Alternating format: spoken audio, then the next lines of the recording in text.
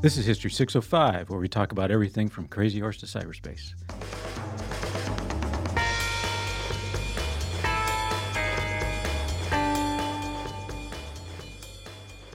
I'm Dr. Ben Jones, state historian for the state of South Dakota.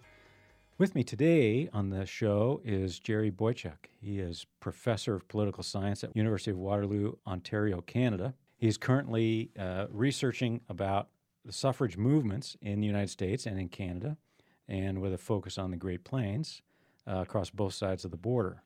Last year, Jerry published an article with us in our special issue on suffrage issues that I thought was really quite compelling. So I'm glad to have you here, Jerry, on the program today. Well, thank you very much for having me. You're welcome.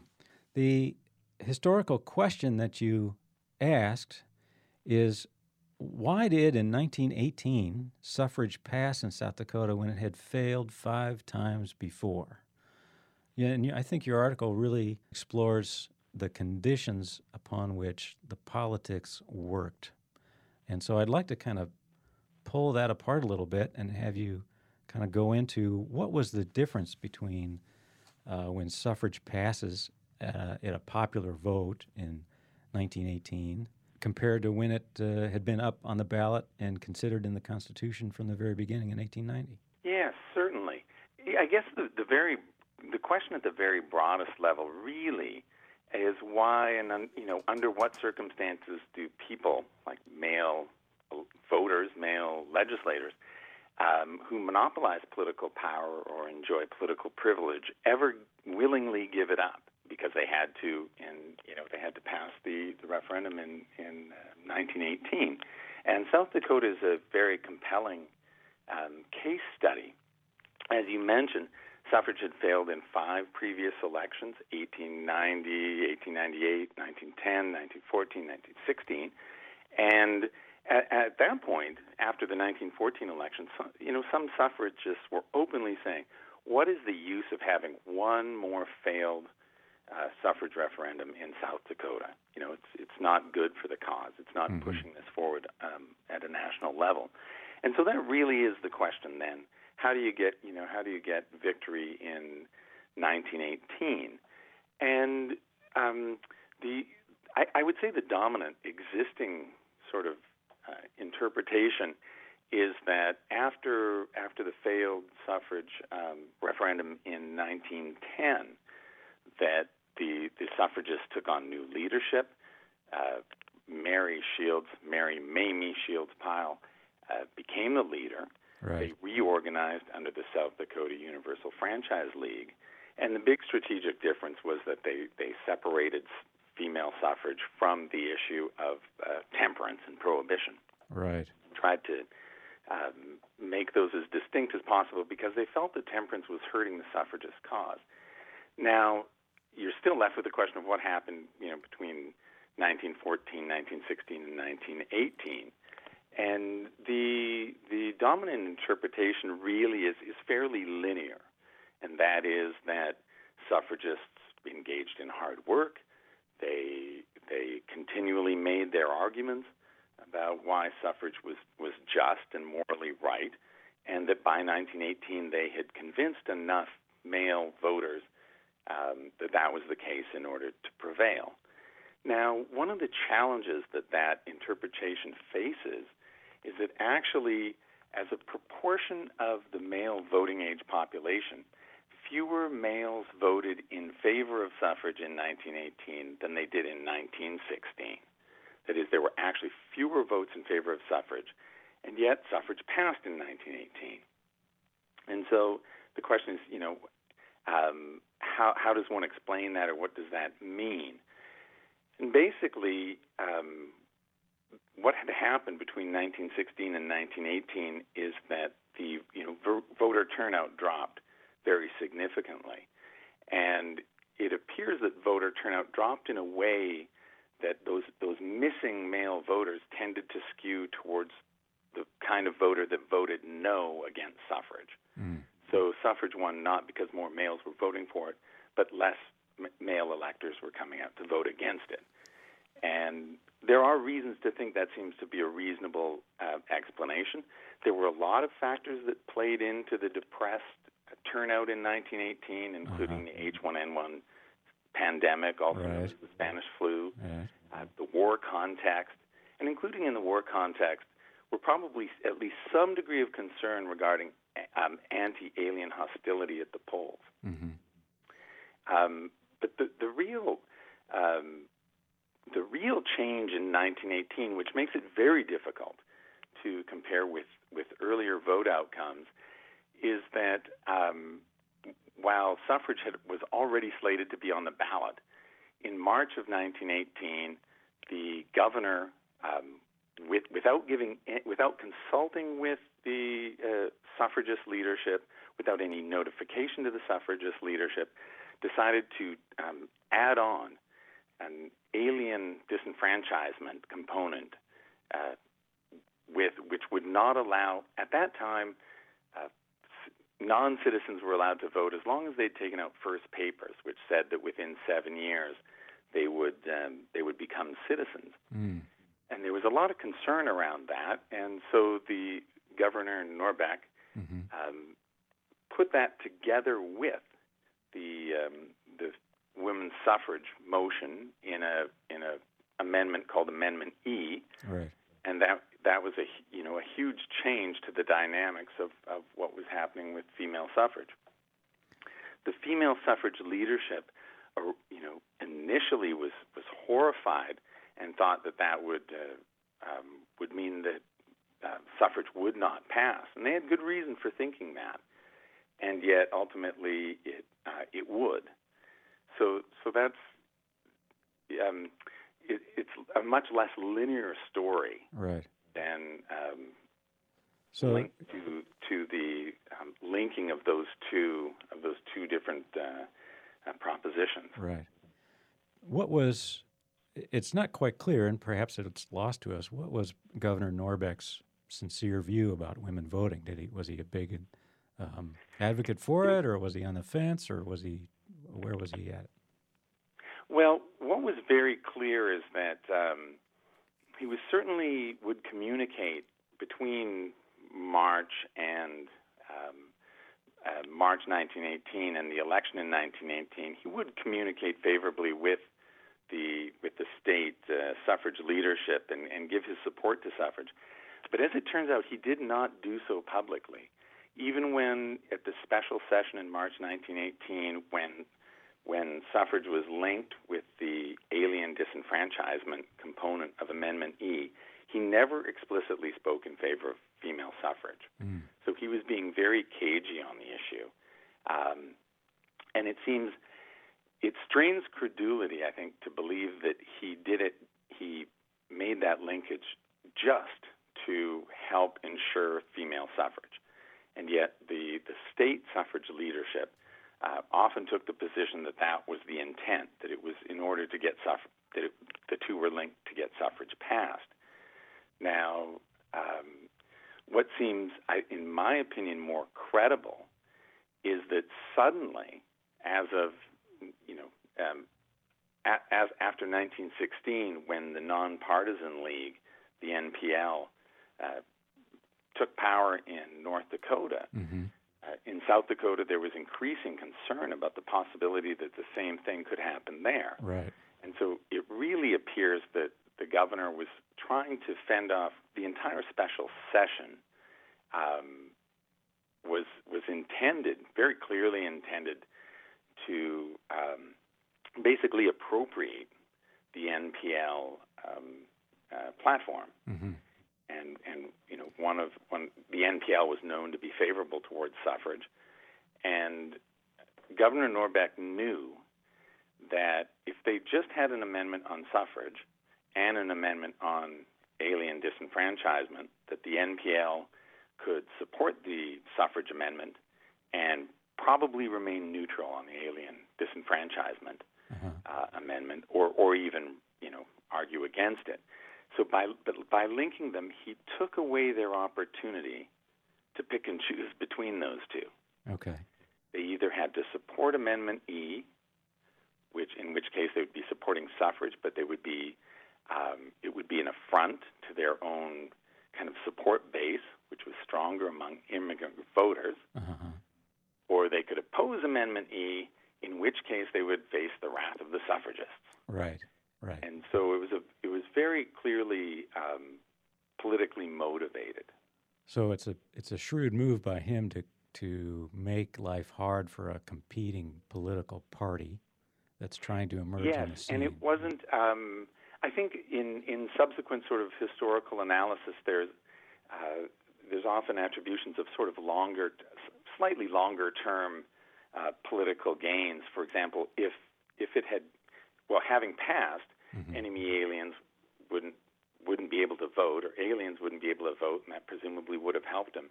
But I think it looks very clearly he was just focused on November 1918. Okay. They were concerned that that this was a serious challenge, and they were just worried about the next election. Right.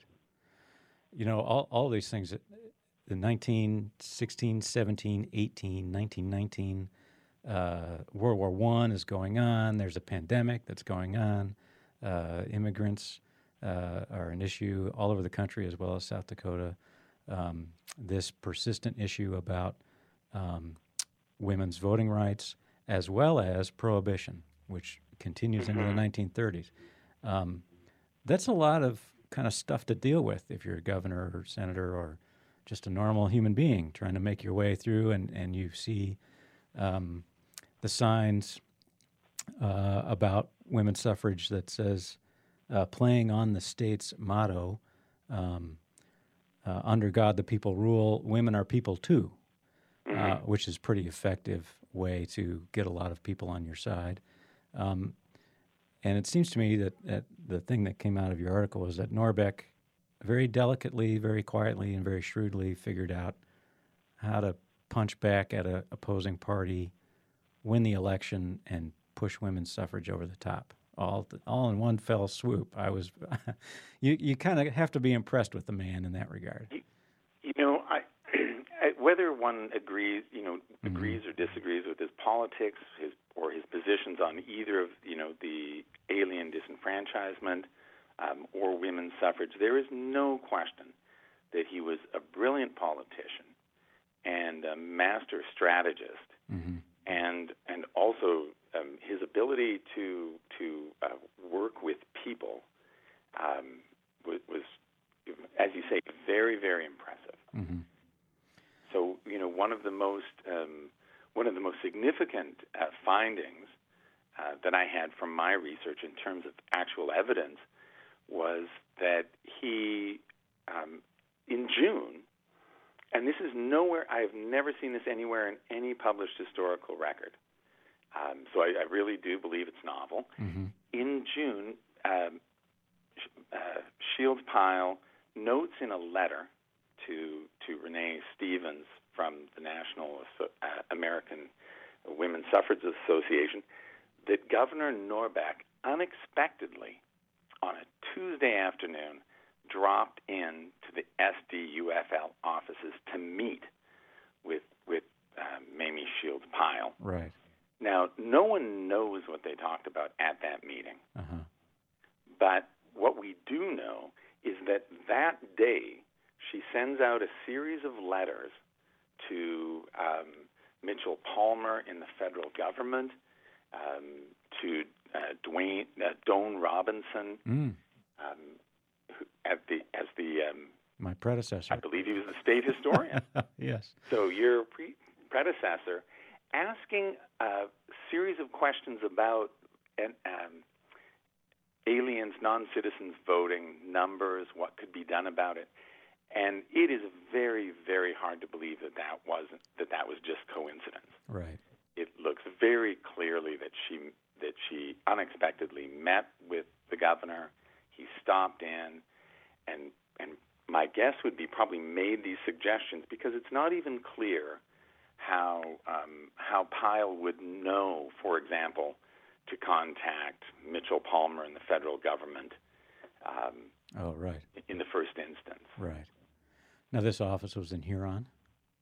Yes. Yeah. And he was campaigning. He just happened to be on his way back, and he stopped in Huron. Yeah. Okay. Shifting gears a little bit, I wonder what is the collaboration or like-mindedness of being opposed to suffrage and being opposed to or for prohibition, or if I may have messed those up. I mean, it seems that they are often, the suffragists are also clamoring to take away people's alcohol. And yes, and that is what is hanging up so many elections, is that these immigrant Germans, doggone it, these people aren't going to take away my beer, right? Or other things. So absolutely, and it was seen to be it was seen to be a mainstay of their cultural practices. Mm-hmm. So, I mean, the big thing that changed between 1916 and 18 on that score is that in 1916, Prohibition passed. Right.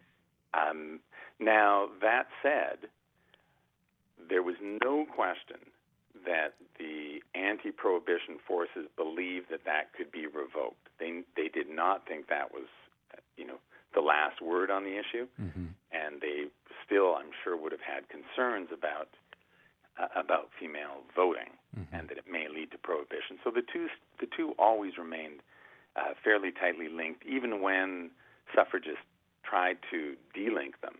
Mm-hmm. The difference was that prior to 1910, prior to Pyle becoming the president of the SDUFL, it was the suffragists themselves who were linking them. Right.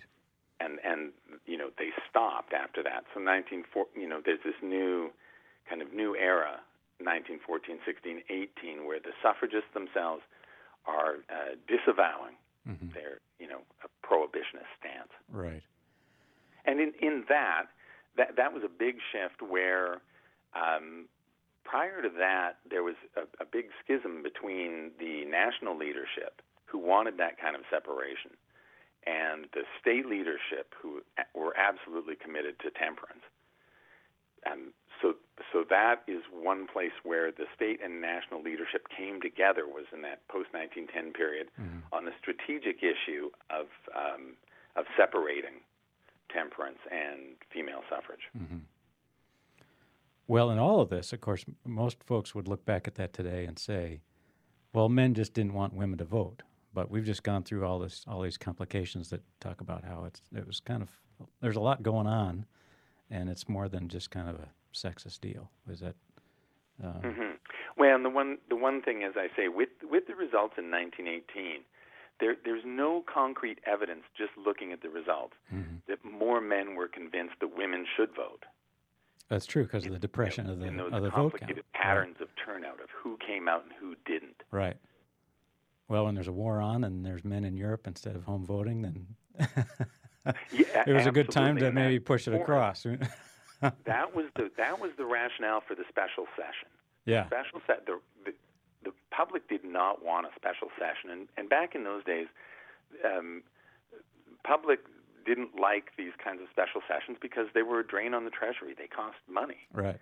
And were seen to be driving up taxes. And so Norbeck knew that. Mm-hmm. His argument that there was a special session was needed to allow men who were away to vote in the state election.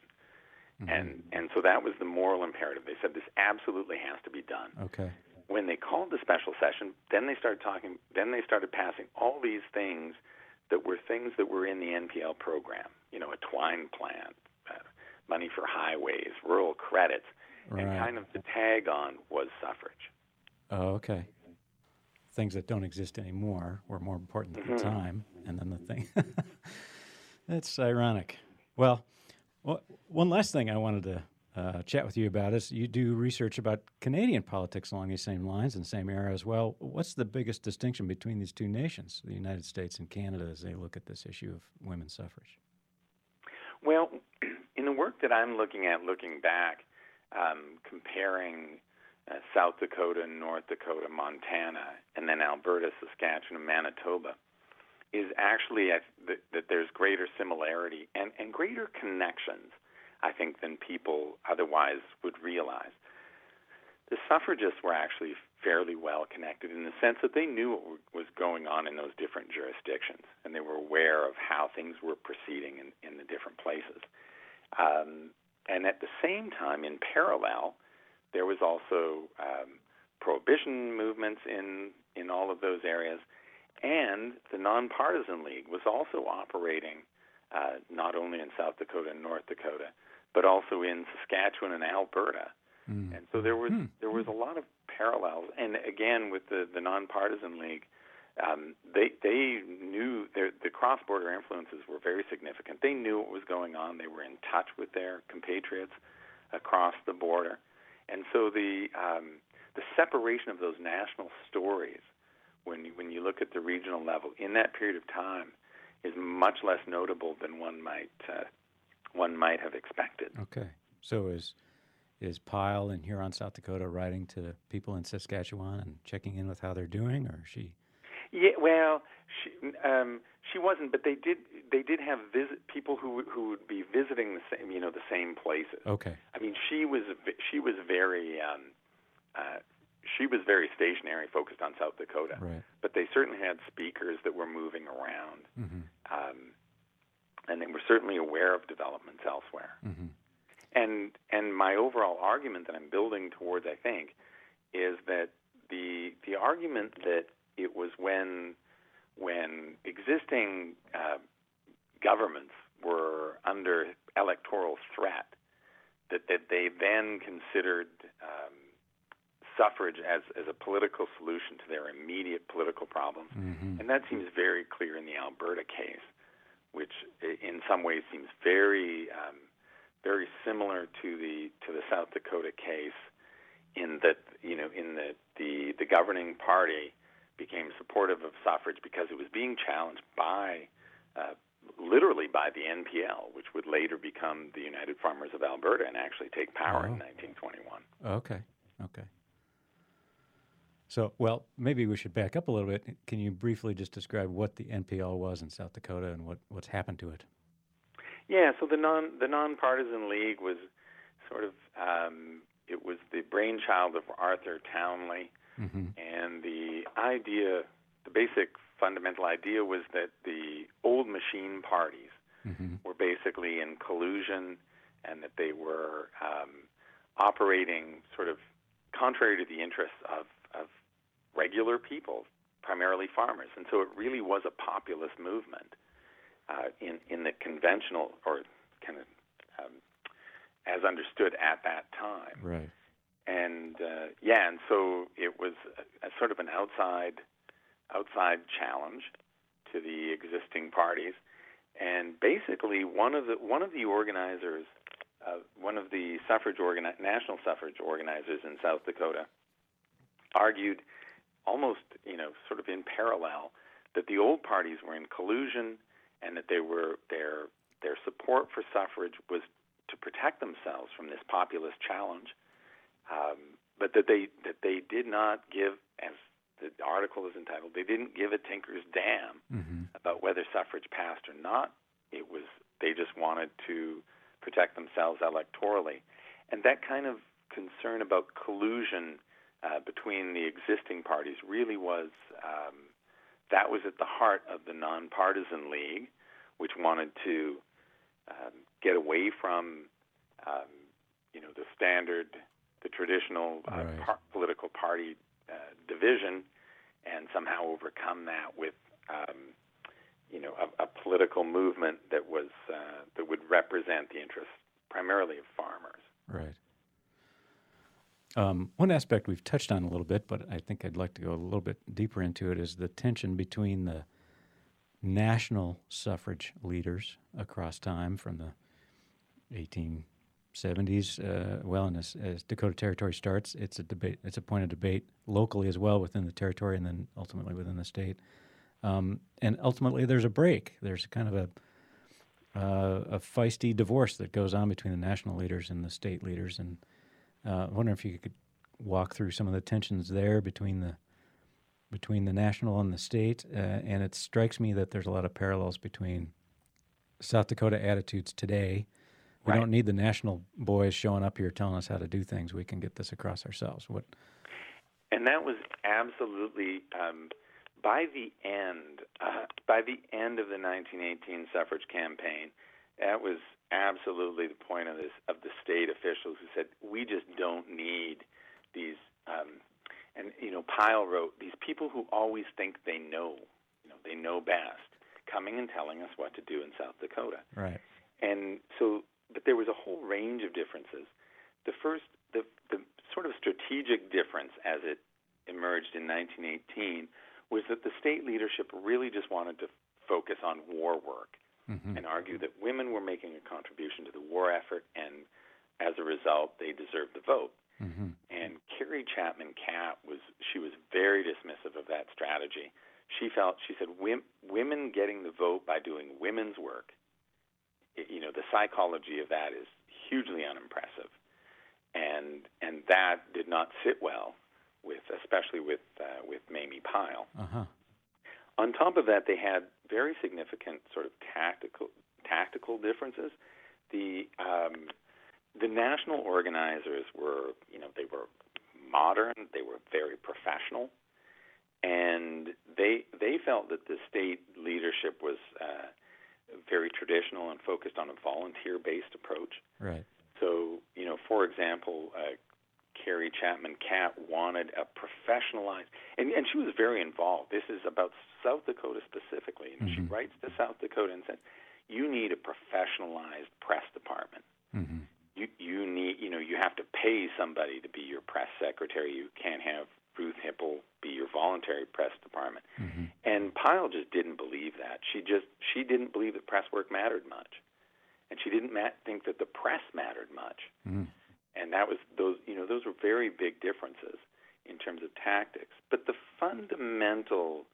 I think there was a fundamental underlying philosophical difference, and I think it is rooted in that the state suffrage leadership, I think, deeply believed that the male legislators and voters of South Dakota would do what was right if they could just be made to see the moral justness of female suffrage. The national leadership did not believe that. They saw themselves as being political realists, being political pragmatists, and they did not believe that males who held privileged political power would just give it away. And so, Pyle, when she finds out that female suffrage is going to be linked to alien disenfranchisement, she rushes to Pierre from Huron because all of the national and state people believe this is the death knell for female suffrage. And when she gets there, she realizes that the person pushing it is Governor Norbeck, and she believes that he's a friend of suffrage. She thinks, she believes he's personally committed to suffrage, and she believes that outweighs any political motives, ulterior political motives that he might have had, and that he was just tacking women's suffrage on to alien disenfranchisement to make sure that women's suffrage passed. Yeah. And the national organizers were just aghast. They just could not believe, they could not accept that interpretation, and they absolutely believed that the state politicians were manipulating the issue for their own electoral ends. But then it passes. So it's not so as if there's a in the immediate right aftermath, then who kind of had they done it differently? Who knows? Right. There's an old saying: "Success has many fathers." In this case, success has many mothers. Who were the mothers who were saying in the aftermath of the election, "Hey, we did it, and I should take the credit for that"? Who was it? Was the national folks doing that? Everybody tries to take credit for it, right? Which is not surprising. Right. And so by the time that Carrie Chapman Catt and her alter ego Nettie Schuler write kind of the history of female suffrage, this is about 5 years after the fact, they basically say, well, it was the idea of the suffragists to link female suffrage with alien disenfranchisement in South Dakota.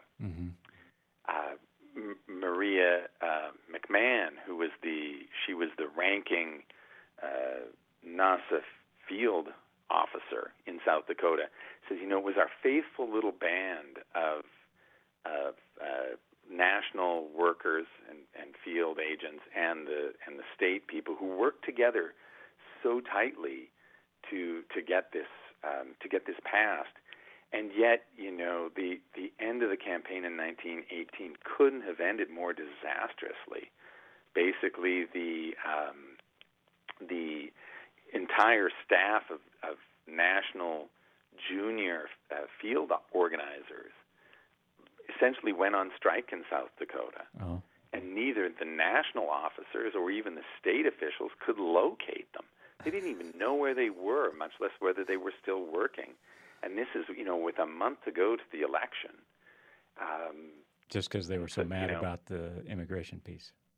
They weren't. This was all personal. Oh, okay. And it started as an internal spat between McMahon as the ranking national officer and these junior organizers, and then Pyle kind of gets involved on McMahon's side, but it ends up being a total fiasco. Yeah. But to write, the subsequent histories about the faithful little band that worked together so tightly was just not close to being historically accurate. Right. And nor was the Catt and Schuler history that suggests that it was the suffragists that urged the linking of suffrage and alien disenfranchisement, because they were absolutely blindsided by it. Yeah. And the McMahon in South Dakota, her first reaction when she first heard about it is she wired Carrie Chapman Catt and said, "We should ask for the entire amendment to be withdrawn because otherwise we're going to lose." Mm-hmm. But 5 years later, they say, "Well, that's what we were asking for. It would win." Right. Well, in my own studies and reading and teaching and so forth, I've often dwelled a long time about human liberty and freedom and different definitions of those terms. And I see themes that range across time in this discussion with you today, all the way back to Solon, widening the voter base. So perhaps, we don't know because the sources aren't so great in our ancient Greek, but perhaps bringing that up. And then also soldiers participating in the national crisis, fighting for their nation in war, whether you're men or women or not, that brings you in, or at least gives you a sympathetic eye to participate in voting because of your courage and your participation when the nation needed you. And so there's a lot of similar themes that go all the way back to 4th century BC, if you if you'll indulge me a little bit. Well, Jerry, this has been a fascinating conversation, and I appreciated your article when I read it. I just thought the intrigue was fascinating, and now you'll probably send me scurrying into Norbeck's papers to see if there's something that you might have missed. That's the smoking. Yes, and there could be, and now it's, as it always is with historical research, once you're done, you almost feel like starting again, right? Because you have a much clearer sense of what those critical points were and what the needle in the haystack that you're looking for. Right. Right. But it is, it's an absolutely fascinating story. Right. And it's a stage set with these fascinating cast of characters. Mm-hmm. And as the dynamics unfold between all of them, as you say, the intrigues are intriguing, fascinating, and there is a lot, as you say, there's a lot going on. There's a lot going on. Well, Jerry, thanks a lot for joining us on History 605 today. This has been a wonderful conversation. I appreciate it very much. Well, it's always, it's a real privilege to have an opportunity to talk about your research. So I'm very glad that you invited me, and I hope people who are interested get a chance to take a look at the article and that entire special issue celebrating women's suffrage from the South Dakota History Journal. Right, and you bring up the point I wanted to make, that the journal comes along with membership. So if you are not a member of the Historical Society, with membership for a nominal fee of $50 a year, you get 4 issues of the journal, and you can have access to great articles like this. So thanks a lot. And it's certainly a great journal.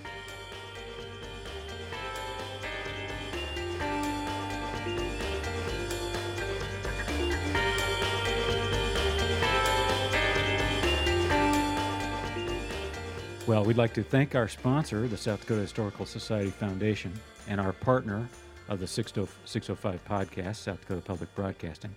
But most importantly, we'd like to thank you, our listener to the show. If you enjoyed it, I hope you'll share on social media and tell your friends about us. Now go do some history.